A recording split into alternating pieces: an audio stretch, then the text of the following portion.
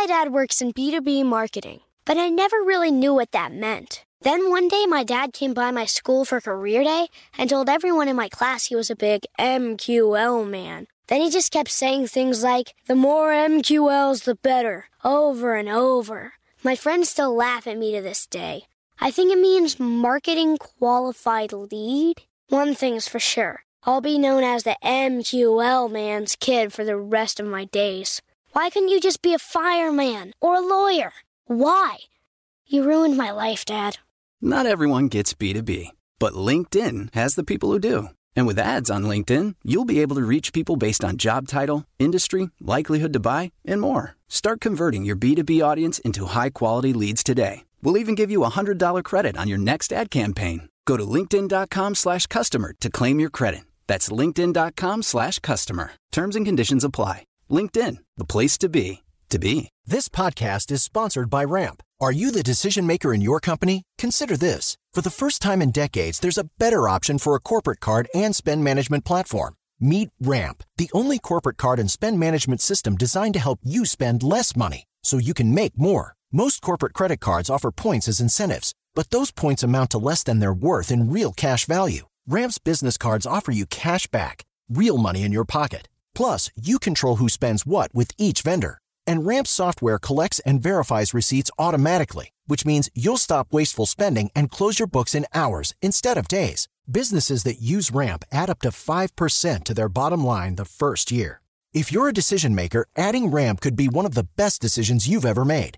And now get $250 when you join Ramp for free. Just go to ramp.com/easy. Ramp.com/easy. RAMP.com/easy. Cards issued by Sutton Bank and Celtic Bank, members FDIC. Terms and conditions apply. It's brand new, Season 2. I'm Marissa Thalberg. And I'm Stephen Wolf-Bedeta. And we're excited to be back having bigger, bolder, and always real conversations. Straight from the C-suite front lines of marketing, media, and more. We have great friends joining from people you may know, like Wilmer Valderrama and Bobby Burke. And people you'll want to know. So grab a coffee or, hey, even an Aperol Spritz and come join us on America's #1 podcast network, iHeart. Listen to Brand New on the iHeart Radio app, Apple Podcasts, or wherever you get your podcasts. Hey fam, I'm Simone Boyce. I'm Danielle Robay. And we're the hosts of The Bright Side, the podcast from Hello Sunshine that's guaranteed to light up your day. Like our recent episode with sisters Regina and Raina King about the why behind their production company, Royal Ties. We have such a huge love for storytelling without walls, without barriers. Listen to The Bright Side from Hello Sunshine on the iHeartRadio app, Apple Podcasts, or wherever you get your podcasts. Welcome to Financial Heresy, where we talk about how money works so that you can make more, keep more, and give more. Today, I've got a very exciting guest on the podcast. His name is Dr. Walter Block. He has published dozens of books. 2 of them are some of my favorite books, and that's what we're talking about today. The 2 books are called The Privatization of Roads and Highways and Defending the Undefendable. He is a fighter for liberty and freedom. The reason why I'm so excited to talk to him is because he goes straight for the jugular, the heart of the issues. Like many people who are, trying to advance ideas of freedom and liberty are going to go for the low-hanging fruit that most people will agree upon. Things like, hey, we need a little bit more limited government in certain areas that are negatively impacting people's lives. But he goes all the way and shows how even in areas that are considered by most to be undefendable, things like prostitution, child labor, roads and highways, he goes straight for these controversial issues and shows how life would be better for everybody involved to have much more limited or even removed government in these areas. So really enticing topics here, really thought-provoking. Really excited to discuss these issues with him and share some of these thoughts and ideas for everybody to listen to and hear. So without further ado, let's dive in and talk to Dr. Walter Block. Well, Dr. Block, thank you so much for joining me today. Like I said before we started recording here, I've got your book right in front of me, Defending the Undefendable, and behind me, The Privatization of Roads and Highways.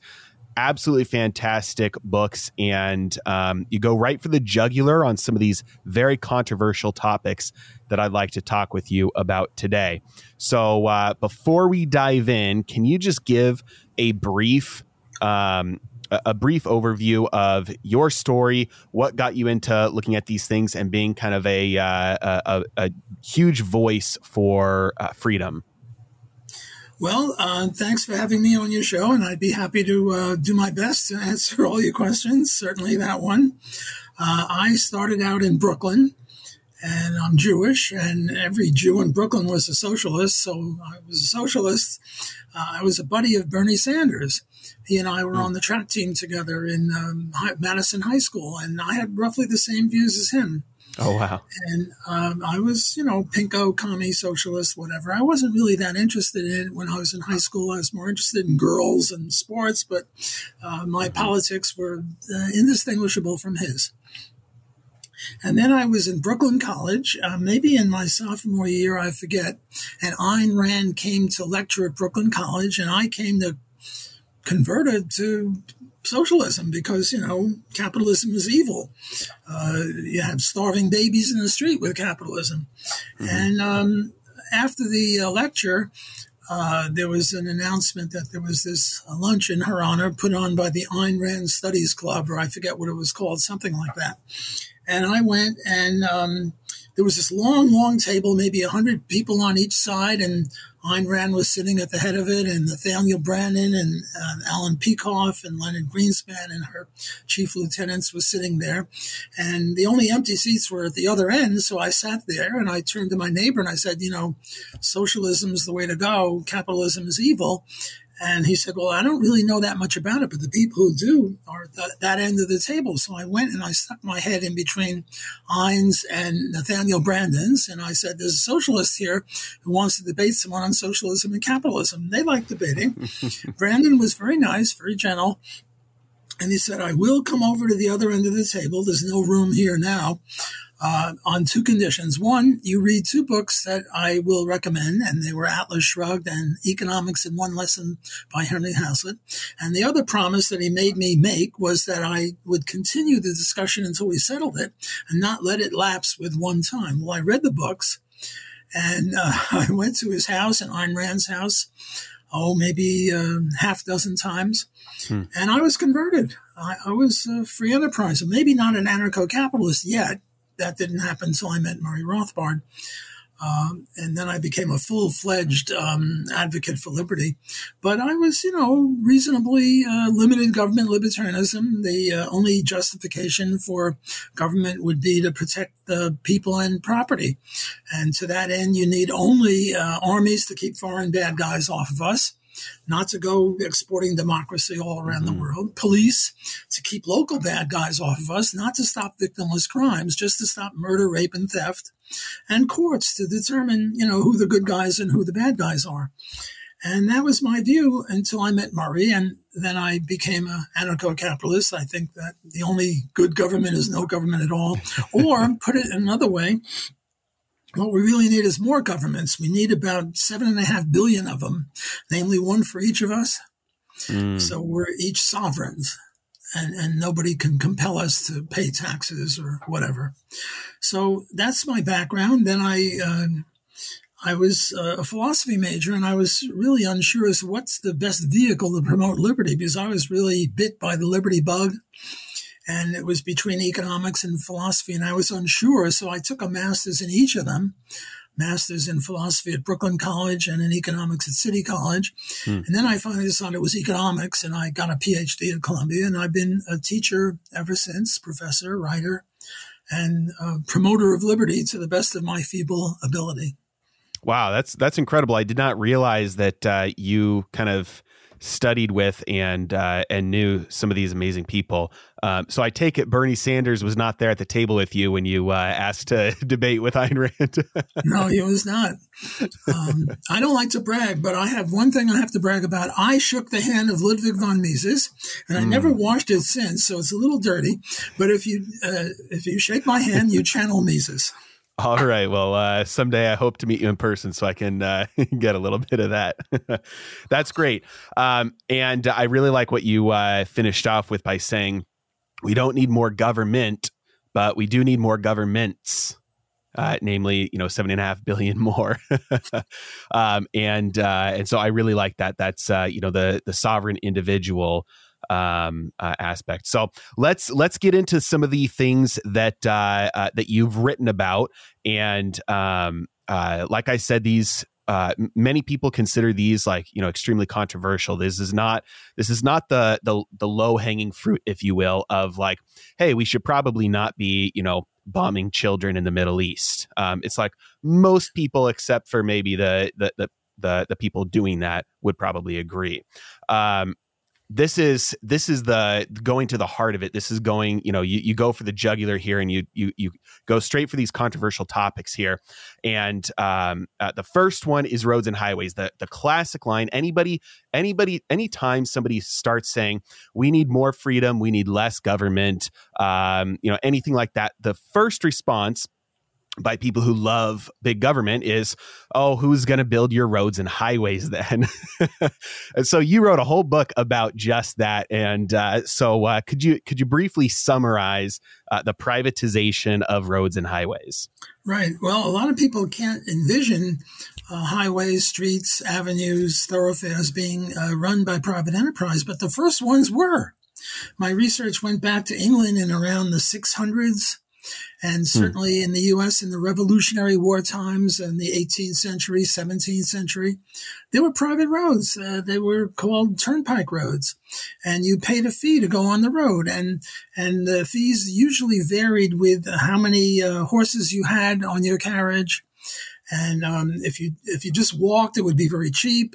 If you had one horse, that would be a little bit more expensive. If you had a wagon with 2 axles and 4 horses, it would cost more. And they even based the price on the width of the wheel. If your wheel was very narrow, think ice skates, well, then you'd put ruts in the road and they would charge you more. On the other hand, if you had a wide wheel, you would smooth out the ruts and they would give you a cheaper price. And it was a perfectly viable system. And what happened was that the government refused to protect the road owners against thieves, namely people who would go on the road and not pay. And the government was the monopoly of violence. And if they refused to pay to protect private property, well, then you can't have a viable system. So they took over the roads, but the roads were doing fine. So don't tell me that private enterprise can't have roads. They can, and they can have railroads. In New York City, the BMT and the IRT were originally private subways. The IND was originally governmental, but the BMT and the IRT subway stations private, and they were going to raise their fare from a nickel to a dime, and then the government said, "Oh, that's unconscionable. You can't do that. We're nationalizing or municipalizing." And then guess what? They raised the price a lot more than that. So there's nothing wrong with long, thin things like subways or railroads or highways or being in the private sector. Okay, so that's a little bit of the history. Why was I motivated to write this book? Because at the time, there was something like 35,000 people a year who would die on the highways. And nowadays, it's up to 40,000, give or take. Every year it varies, but it's somewhere between the high 30s and the low 40s. Thousands of people die every year. And, to just put this in perspective, how many people died in 9/11? It was just around 1,900 or something like that. Now, look, every life is precious. And I don't mean to dismiss the 1,900 people killed. or was it 3,000? I might be mixing it up with how many people died in Katrina in New Orleans. I think that was 1,900 and 3,000 people died in New York City. And everyone was, apoplectic. This is horrible. And these were one-off, thank God. Mm-hmm. But every year, 40,000 people die and nobody says squat. Mm-hmm. It's sort of like it's inevitable. Well, we have... why do we have pretty good shirts? Why do we have pretty good cough drops? Why do we have pretty good, shoes or motorcycles or bicycles or corn? Because of competition. And if somebody doesn't provide good shoes at a low price, they tend to lose money. And if they keep the error of their ways, they go broke. And they have to do something else. And then people who can make shoes better, or whatever it is, computers or wristwatches, well, then they can take over. Namely, we owe our civilized lifestyle to competition and private property rights. Well, the thesis of my book was, let's apply that to roads. Mm-hmm. And then I think maybe 1/3 of the book is spent on, well, what could a private road owner do to reduce death rate? And let me just give you a few of the suggestions that I had. And I'm no expert on this. It's just sort of common sense. One thing is, the major highways, a minimum speed is 40, maximum speed is 70. Mm-hmm. You try going 70, especially in the left lane, and people are going to go berserk because, you're slowing down traffic. Right. You want to do 70, you stay in the right lane. Well, maybe it's not this. Maybe that speed limit is wrong. Maybe it's not the speed, it's the variation in the speed. The fact that some people are doing 50 miles an hour and other people are doing 80. Maybe what we should do, and I just contemplated this, is have each lane have its own. My dad works in B2B marketing, but I never really knew what that meant. Then one day my dad came by my school for career day and told everyone in my class he was a big MQL man. Then he just kept saying things like, the more MQLs, the better, over and over. My friends still laugh at me to this day. I think it means marketing qualified lead. One thing's for sure. I'll be known as the MQL man's kid for the rest of my days. Why couldn't you just be a fireman or a lawyer? Why? You ruined my life, Dad.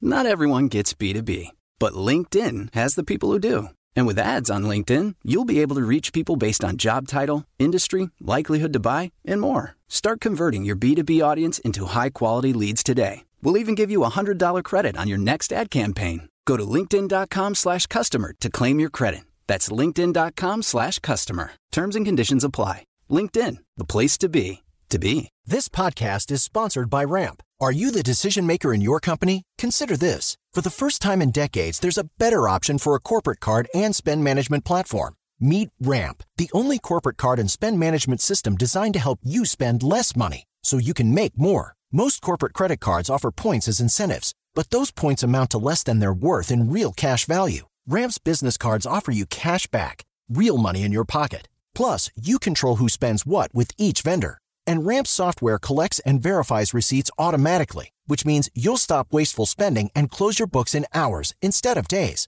Businesses that use Ramp add up to 5% to their bottom line the first year. If you're a decision maker, adding Ramp could be one of the best decisions you've ever made.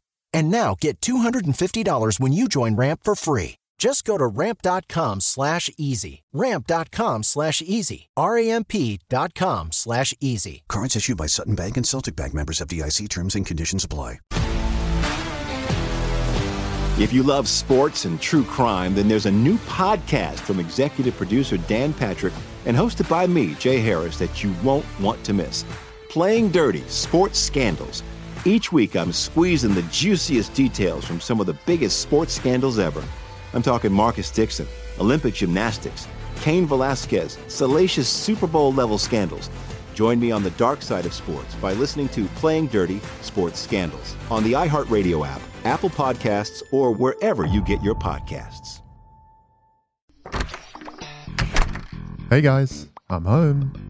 Everyone knows that it's Dad's job to be a bit of a joker. Sorry I'm late, everyone. There was an accident at the factory. Monty fell into the upholstery machine. Don't worry though, He's fully recovered. Good one, Dad. Did you get the pizza for dinner? So he likes to keep everyone happy with some dad jokes. Yep, right here. I had a coupon, and it saved me a lot of dough. Well, the truth is, Dad is just a fun guy. Hey, I'm not a mushroom. Please stop. Where does he get these stupid jokes from? He listens to the Daily Dad Jokes podcast. Oh, great. More dad jokes for me. We've delivered over 15,000 jokes to over 3 million listeners, and man, the postage fees are killing us. Listen to the Daily Dad Jokes podcast every day on the iHeartRadio app, Apple Podcasts, or wherever you get your podcasts. Speed limit.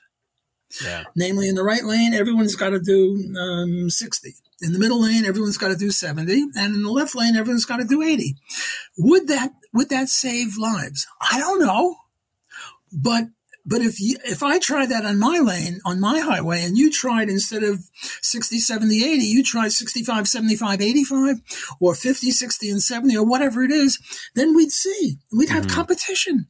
See, right now, we have one rule of the road for all the roads, and it comes from Washington, D.C., and there are a bunch of nincompoops. Whereas in shirts, we don't have one way of making shirts. You know, you want to make shirts a different way, and if you can outcompete me, well, then shirts will be made your way. So I'm saying, let's try that. And then another way to save lives, in addition to each lane should have its own speed. Right now, they say slower traffic, stay right, but they never give you a ticket if you're doing 65 in the left lane. Yeah. And now everybody's got to switch lanes to get around you. Well, maybe the switching of lanes causes deaths. It's just plausible. I don't know if it's true or not, but it's plausible. And on my road, I would say, you do 65 in the left lane, I'm going to kick your butt. I'm going to, penalize you very heavily for creating lane changing. Right. And another favorite of mine is there are these two trucks, big 18-wheelers, and one's behind the other, and one's going to try to pass the other, and it's going to take them 20 minutes to do it in 20 miles. So what do? You hit the gas, and you go 90 miles an hour, and you pass them before they can blockade you. Well, I would have a rule that, the slower truck should let the faster truck get by and stop racing them, because you're just blockading traffic. So I had, a dozen or two things like that. Another one was, whenever there's a death, you put a big cross or a big Jewish star or a big Muhammad emblem for their religion. And I don't mean 5 feet high. I mean 50 feet high. And maybe that'll scare some people because, certain parts of the road veer around or whatever, and you want to make it safe. So I had a dozen or two suggestions like that. But I don't rely on any of them. What I rely on is competition. Right. The idea that different people have different roads and different techniques. And now I say, hey, on my road, we had very few deaths, whereas on Joe Brown's road, they're dying like flies, and everyone should come to my road. Right. Okay. And then the last third of the book was objections. Objections to the idea that we have private roads. Yeah. One of the objections was, well, Joe, you have a house on my street. Every time you come in or out, I'm going to charge you $1 million. Namely, I'm going to blockade you in there. Sure. And that would be an objection. And it's commonly made. And the answer to that is, look, you never would have bought that house on my road unless you contractually obligated me not to do that. Right. And I would have an incentive not to do that because I want you to build a house or a factory on my road so more people will go on my road. So I would promise you contractually that I'll never charge you any more than anyone else or, something so that you'll be attracted to come to my road. Then I had a whole bunch of objections of that sort, and I try to refute all the possible objections I could think of. Another one was, right now we have eminent domain. You want to build what city are you now in, Joe? Phoenix, Scottsdale area. I'm sorry? Phoenix, Scottsdale area in Arizona. Phoenix. Okay. Yeah. I'm usually in New Orleans, and I want to build a road from New Orleans to Phoenix. How far is that? Maybe 2,500 miles, give or take. How many people own property between Phoenix and New Orleans? I don't know, 1 million. Well, I want to build the road as the crow flies straight, but there's a holdout. My favorite holdout is the guy from South Park. What's the fat kid from South Park? I forget his name. Yeah. He's going to be the holdout. And so I don't have to do it. Cartman from South Park. Cartman, right. So I don't have to build the road as the crow flies. I could build it with a little bend so that I avoid Cartman, the holdout. You see, eminent domain means that I just tell Cartman, you're selling me the road at a price that I'm willing to pay. I'm the government. Yeah. But that would hardly be compatible with free enterprise. So another objection to this is you need the government to build a road in the first place. And the answer to that is if Cartman was, blockading the road, I would build a tunnel under him or a bridge over him. And then I got into all sorts of, who owns up in the air? Who owns down to the earth? I got into a lot of convoluted objections to this, but the main two were those. Another one, let me just give you one more. What I did is I said, right now, 40,000 people are dying on the road. How many people do I think would die on the road if we had private enterprise? Not zero. The only way to have zero deaths is to have a speed limit of 5 miles an hour. And even then, probably you'd have a death or two. Sure. So I estimated, what was it? 1/4 of the people would die. Namely, 10,000 people a year would die on private roads. And, private enterprise is not magic. It's just a very, very efficient system compared to government. But we're not in heaven here. Under free enterprise, you'd still have some deaths. So I had a critic who said, private roads are guilty of killing 10,000 people. And I said, we're saving 30,000. Sure. So it's better that way. So that's a 10-minute review of the book, the history of it, how would it work, why would it save lives, dealing with objections. Another minor point was congestion. I don't know what it's like in Phoenix, but in New Orleans during rush hour, you don't go anywhere. You just sit there. And how would private roads deal with that? You'd have peak load pricing, charge a lot more to get out on the road at 5 o'clock or at night or at 8 o'clock in the morning. So there are other benefits besides saving lives, saving time. But the main focus is to save lives and have more efficient economy. I wrote down 3 points while you were talking here. The first one is the other day I was leaving the gym and I was thinking about this interview and I was thinking if proportionally the same number of deaths happened driving on this parking lot coming in and out of the gym, which is private property. If somebody designed a parking lot that was so poorly designed that it was causing deaths, all of the businesses that are in that area, they would leave. There would be uproar. It would be, you designed this, and there's ramifications for that. But because the government has a monopoly on it, there is no accountability there.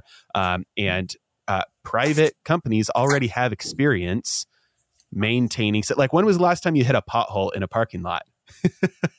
Businesses don't want potholes in their parking lots, but they're all over public roads.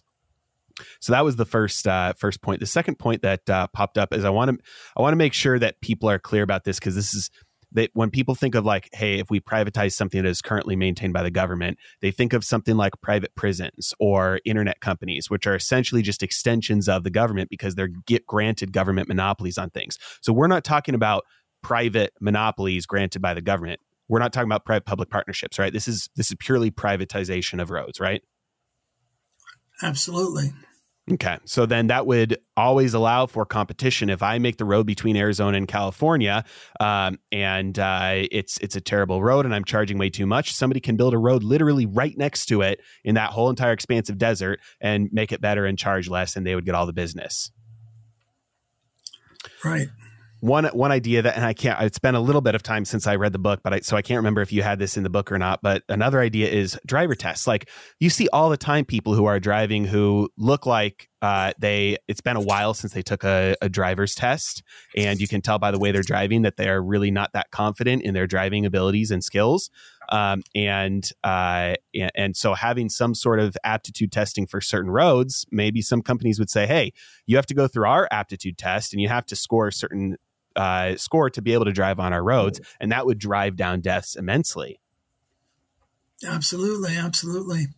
Not only could they build a road next to you if you had a bad road, they could build a road right on top of you. Not right on top. You'd have to leave room for trucks. But if the tallest truck is, 15 feet high, you build another road on top of that road, 30 feet high, they don't own the area above them, nor the area below them. So you get around that way. That point about potholes in parking lots is magnificent. I wish I had that in the book. Where were you when I wrote this book? I needed you. That is a very, very good point. I certainly benefit from that, and I appreciate that point. Absolutely.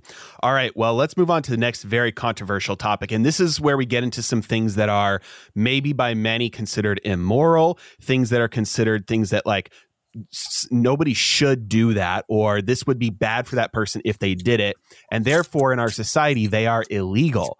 And so the point is that for many of these things, the fact that they're illegal actually makes them so much worse. And the first one that I'd like to talk about here is prostitution. You make a very strong case that it should actually be legalized, not recommending, like I wouldn't want anybody that I know or love or care about to be a prostitute, but the fact that it's illegal makes it much worse. And so let's hear about that. Right. Vices are not crimes. I believe prostitution is a vice, not qua libertarian, but qua person. Look, I had a mother. She passed away. I have a wife. I have a sister. I have a daughter. I wouldn't want any of them to be prostitutes because I don't think that's a good way for them to interact. But if they confine their activities to adults, it was between consenting adults, I wouldn't want them to be put in jail for it because these are vices, not crimes. And just because something is immoral or improper doesn't mean that we should use the force of law. As a libertarian, I do believe in law, and I believe in coercive law, namely murder, rape, theft, arson, kidnapping, carjacking, whatever. Yes, use violence to stop those criminals. And don't make it a misdemeanor if you steal less than $990 or something like that. That's crazy. So I'm not against police stopping crime. I am against police stopping vices. And I personally believe that prostitution is a vice. We're not talking about just between consenting adults. We're not talking about children. Children are another issue. I just thought about one other objection that I dealt with in the book on roads. What about the poor? That's always an objection. What about the poor? And I think the poor would do a lot better not being killed because some poor people die. And also the economy would be much richer, so there'd be fewer poor people.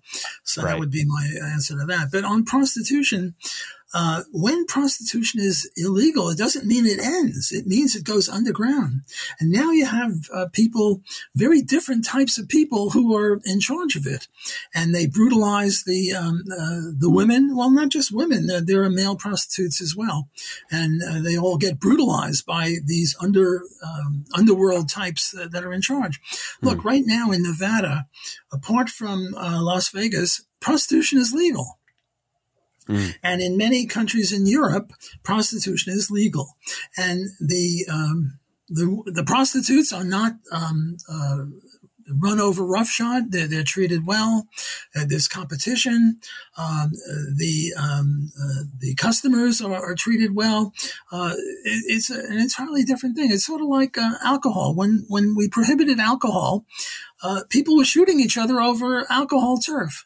Right. Now alcohol is legal. You want alcohol, you go to the supermarket or you go to the alcohol store and you buy alcohol, and there's no shooting or anything like that.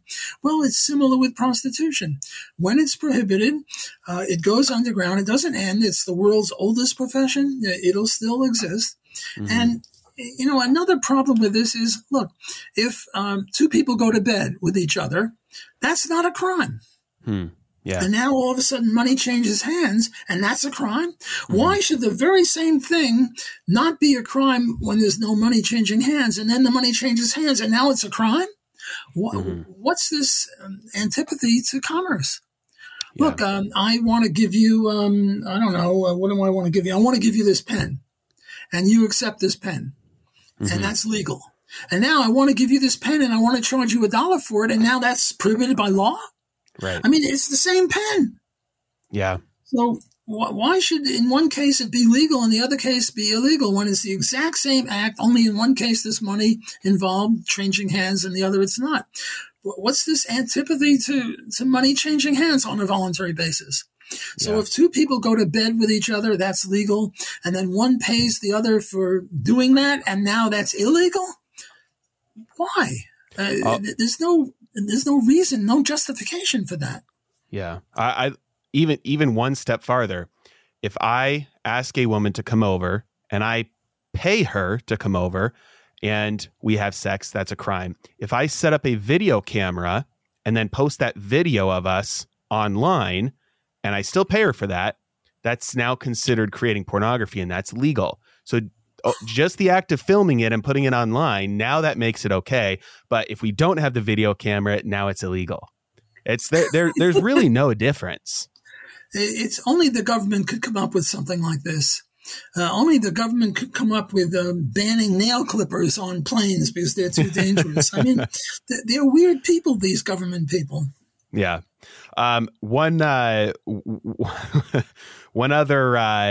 thought that I had is if imagine like just like the war on drugs, which we'll get into, is like you force the people who are already prone to committing crimes and doing bad things. They're the only people left who are willing to take over that. And it suddenly becomes very profitable because it's illegal. And like imagine if you were like Tinder is a dating app. You pay money to Tinder and it sets you up with people that you can go out on dates with. And many times it's for one night stands and for hooking up. Just one more feature on there where you could pay for a date. That would eliminate, like, I'd much rather have Tinder in charge of prostitution than drug cartels, or Amazon in charge of it versus, drug cartels. It's like, if something like that's going to happen, we would like it to be out in the open as much as possible, as safe as possible, and run by people with at least better morals than criminal gangs. Absolutely. Absolutely. And then, okay, so when you said that about the poor people on the roads, we'll circle back to that because I wanted to make one point about that a lot of people make that objection about public schools as well, that if we get rid of public schools, which are absolutely terrible and ineffective at the stated goal, that poor people would not be able to have an education. And the private sector is the only place that has actually been able to produce free education, because taxpayers pay for public education. It's not free. It's just a matter of who's paying for it. Well, what is YouTube? That is free. And I have a buddy who's a high school science teacher. The night before his test to get certified to teach science to high schoolers, he realized, hey, I didn't go to school for science. I went to school for history, but I'm going to become a science teacher. So he spent 4 hours watching science YouTube videos and then went and took the test. And now he's qualified to teach high school science. Well, why can't the high schoolers just, and YouTube is free.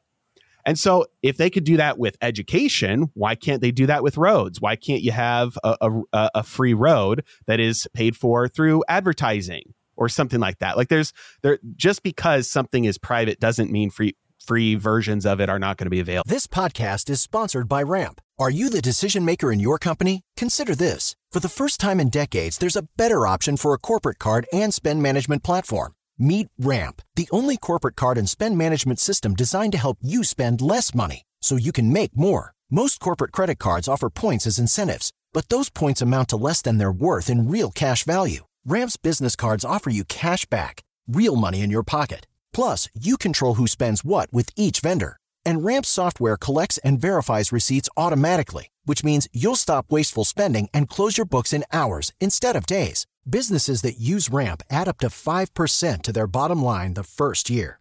If you're a decision maker, adding Ramp could be one of the best decisions you've ever made. And now get $250 when you join Ramp for free. Just go to ramp.com/easy. Ramp.com/easy. RAMP.com/easy. Cards issued by Sutton Bank and Celtic Bank, members FDIC. Terms and conditions apply. If you love sports and true crime, then there's a new podcast from executive producer Dan Patrick and hosted by me, Jay Harris, that you won't want to miss. Playing Dirty: Sports Scandals. Each week, I'm squeezing the juiciest details from some of the biggest sports scandals ever. I'm talking Marcus Dixon, Olympic gymnastics, Cain Velasquez, salacious Super Bowl-level scandals. Join me on the dark side of sports by listening to Playing Dirty: Sports Scandals on the iHeartRadio app, Apple Podcasts, or wherever you get your podcasts. Hey guys, I'm home. Everyone knows that it's Dad's job to be a bit of a joker. Sorry I'm late, everyone. There was an accident at the factory. Monty fell into the upholstery machine. Don't worry though, he's fully recovered. Good one, Dad. Did you get the pizza for dinner? So he likes to keep everyone happy with some dad jokes. Yep, right here. I had a coupon, and it saved me a lot of dough. Well, the truth is, Dad is just a fun guy. Hey, I'm not a mushroom. Please stop. Where does he get these stupid jokes from? He listens to the Daily Dad Jokes podcast. Oh, great. More dad jokes for me. We've delivered over 15,000 jokes to over 3 million listeners, and man, the postage fees are killing us. Listen to the Daily Dad Jokes podcast every day on the iHeartRadio app, Apple Podcasts, or wherever you get your podcasts. The Big Take from Bloomberg News brings you what's shaping the world's economies with the smartest and best-informed business reporters around the world. Western nations like the U.S. and Europe. Mexico will likely have its first female president. And then you have China. And help you understand what's happening, what it means, and why it matters. He'll get his yo-yos to Europe in time. But the longer this drags on, the more worry he's getting. They knew that they needed to do this as fast as they possibly could to get a drug on the market as fast as they could. I'm David Gura. I'm Sarah Holder. I'm Saleha Mohsen. We cover the stories behind what's moving money and markets. Basically, everyone was expecting, if not a calamity, certainly a recession. But the problem is that paperwork, as our reporting showed, is fake. As someone who's covering the market, I'm often very worried about an imminent collapse. So I'm thinking about it quite often. Listen to The Big Take on the iHeartRadio app, Apple Podcasts, or wherever you get your podcasts. Well, you talked about the parking lot. The parking lot is a bunch of roads, as far as I'm concerned, and that's for free. That's true. The store owner wants people to come to the store and wants to make it easier for them to come. So they provide free parking lot services. I would go additionally on the education. There would hardly be a Catholic school or a Jewish school or a Muslim school that would turn away people who were very poor and couldn't afford it. So it would be free not only on YouTube or electronic, but 50 years ago, there's no church or synagogue related school that would turn away kids from their school who couldn't afford it, and they would do it for free, and they'd throw in a breakfast or a lunch or something as well. So we need not worry about that. But this whole argument of worrying about the poor in this country have colored TVs. The poor in this country, they don't have a Maserati, but they have a Volkswagen 10 years old, whereas in other countries, the middle class can't even afford that. Yeah. What is it? A rising tide lifts all boats. A trickle-down theory, which is reviled, I think is true. If you get everyone being rich or the middle class being rich, and the poor also benefit. Look, why is it that barbers make more money now than they made 100 years ago? The technology, let's say, hasn't changed, or maybe not barbers, but shoe shine people are. Why? Because we now have an innovation, and we have much more high productivity, and the alternative options to these people is much higher. So the poor get uplifted by wealth created in the general society. So I think but that's always an objection to anything of a free enterprise nature. Well, the poor wouldn't get money. Well, there'd be private charity in general. And by the way, the red states are much more charitable than the blue states. Mm-hmm. So people who are more free enterprise oriented are more charitable. I wanted to mention one other thing. I wanted to read my favorite quote from Thomas Sowell, Sowell, one of my favorite economists on this competition for roads. And what he says, let me read this. It is hard to imagine a more stupid or more dangerous way of making decisions than by putting those decisions in the hands of people who pay no price for being wrong. Right. Well, who are the people in charge of 40,000 deaths? The National Highway Traffic Safety Administration. They're in charge of the roads. Yeah. Do they pay any price individually when another death occurs? Not a penny. And yet the decision rests with them. Whereas if it was in a private road and somebody died on your road, God forbid, you would pay a price. Right. Well, and if you make a bad shirt, you pay a price. So that's why we have pretty good shirts and pretty lousy highways, because the shirts are private and not the highways. Imagine if the government were making shirts. Yeah. They'd be crappy shirts and no one would pay a penalty for the lousy shirts. It's sort of like Commie Cola behind the Iron Curtain. It wasn't very good, and there are good reasons why it wasn't very good. Yeah. Yeah, absolutely. All right, let's talk about child labor. And depending on the time, this may be the last one we can hit here, but child labor is something that is looked at as a barbarous relic of the past. And it's so good that we don't have kids working today. Instead, aren't we privileged that we get to have our kids in buildings locked in there 8 hours a day at risk of everything going on today in public schools, like, shootings and gender ideologies. And you get 15 minutes of break, to run around on a playground before they sit you back down in a desk and force feed you something you'll never use again in your life. So that's obviously a utopia for a child, right? So let's talk about child labor and why it should be allowed. Well, first of all, when we talk about child labor, we're not talking about child actors who are making $100,000 per episode of the show that they're in, and we're not talking about prodigies, musicians who are playing the violin in front of an orchestra. That's a different issue. They're not in trouble.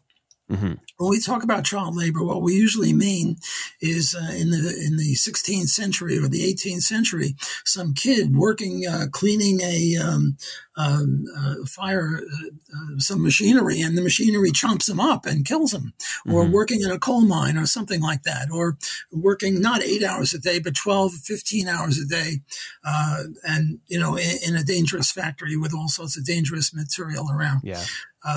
That kind of child labor, we all oppose. All people of goodwill are against that. So now the question comes, well, why don't we have it nowadays? And there are two theories. One theory is, well, the government in its largesse and its bountifulness declared it illegal. And that's why we don't have it. That's one hypothesis. The other hypothesis, the correct one, is we're rich enough nowadays so we can afford not to have kids working in coal mines. And the proof of this is, look, if we said that 16-year-old kids and below couldn't work in the year, 1550, what would have happened to kids? They all would have died. Yeah. Because we were so poor, well, not all, but many of them would have died because we were so poor in the 16th century that we needed the work of pretty much everyone. Okay, maybe not 2-year-olds, but 7-year-olds, you have to work. Yeah. So then what happened is we got a little richer every century. And every century they passed another law saying that age can't work anymore, thus attempting to take credit for the fact that we were richer and therefore we didn't need as many children working. But the proof of the pudding is that if they were too fast, there'd be deaths. And we do have child labor in some parts of Africa and Asia. And what happens is when we eliminate that child labor by law, the kids have to go to garbage dumps to find food, or they get into prostitution. And we talked about prostitution before, but we were talking about adult prostitution on a voluntary basis. Right. This prostitution is a very different kind. This is child prostitution. This is an abomination, a pure evil. And it comes about because of this seemingly goodwill effort to stop child labor. Look, pretty much everybody is doing what they think is best for themselves. Yeah. And if I tell you to stop with doing what you're now doing, you're going to have to do your second best thing, which wasn't as good as the first best thing in your eyes. Well, right now there's some kid in Bangladesh who's working in a dangerous coal mine, let's say. Yeah. And if we say you can't do that by law, well, his next best option isn't as good as the one that he's got now. And the proof of it is that he or his parents chose that for him. The next best option might be prostitution or going to a garbage dump and looking for food. Yeah. Namely, we're worsening him. No, the best way to get that kid out of the child labor in Bangladesh or wherever it is to follow Adam Smith's The Wealth of Nations. How do nations get wealthy? Free enterprise, private property, adopt that system, and then the child labor will go away. And that's the only way it'll go away, because if you just ban it, you're worsening the condition of these children. I think one of the proofs that that it's at least today not as bad as like what people initially think of when they hear the words child labor is the fact that one of the ways wealthy families pass down their wealth is by the time their kids are, in their 20s, they've already had 10 to 15 years experience working in the family business, because that's one form of child labor that is still legal. And so I can have my kids work for me, and I can teach them how to do the books, and I can show them the things that are required to run a small business and how to invest and do these things. And most families don't have access to that because they work at regular jobs. They don't own their own business. And so for their kids, they're going to have to wait until they're 16 to be able to start working at an entry level job versus being able to do that at a much younger age when they would maybe like to instead.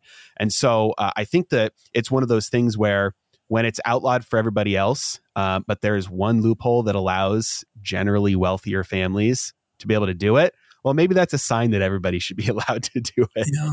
There's another point I wanted to make vis-a-vis child labor, and that's the minimum wage law.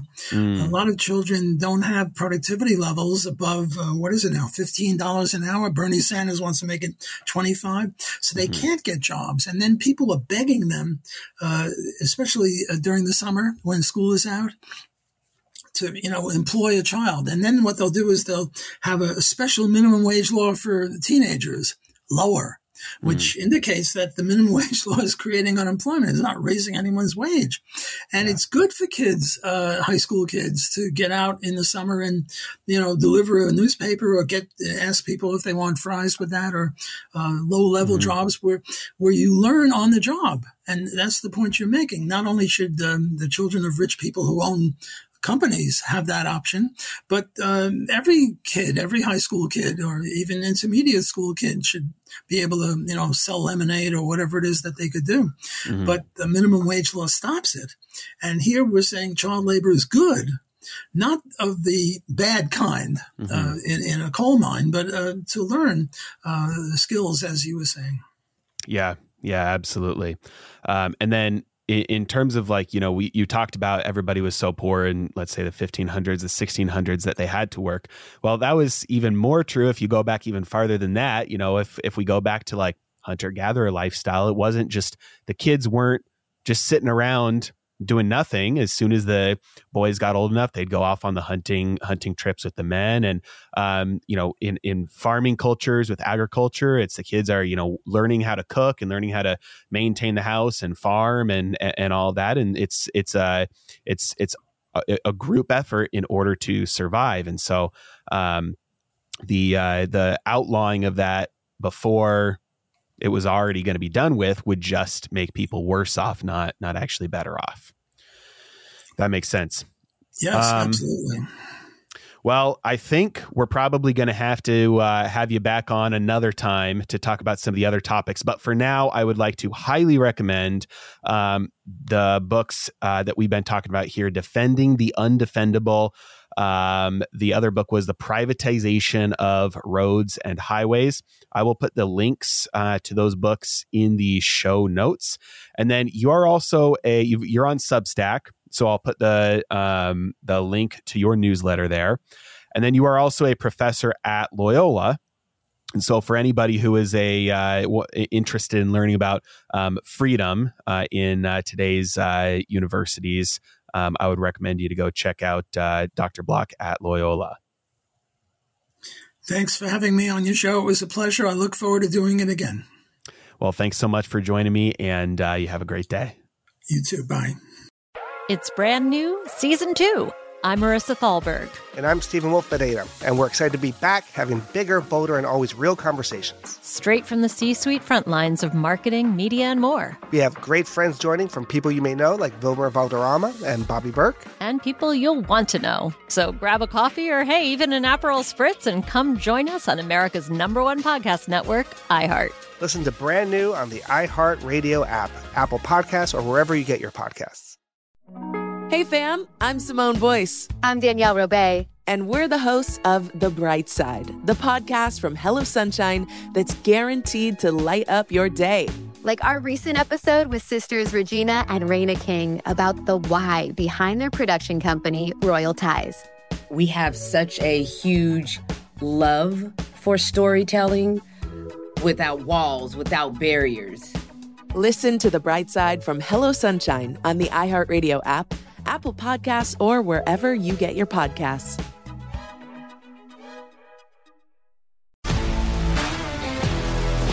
If you love sports and true crime, then there's a new podcast from executive producer Dan Patrick and hosted by me, Jay Harris, that you won't want to miss. Playing Dirty: Sports Scandals. Each week, I'm squeezing the juiciest details from some of the biggest sports scandals ever. I'm talking Marcus Dixon, Olympic gymnastics, Cain Velasquez, salacious Super Bowl-level scandals. Join me on the dark side of sports by listening to Playing Dirty: Sports Scandals on the iHeartRadio app, Apple Podcasts, or wherever you get your podcasts.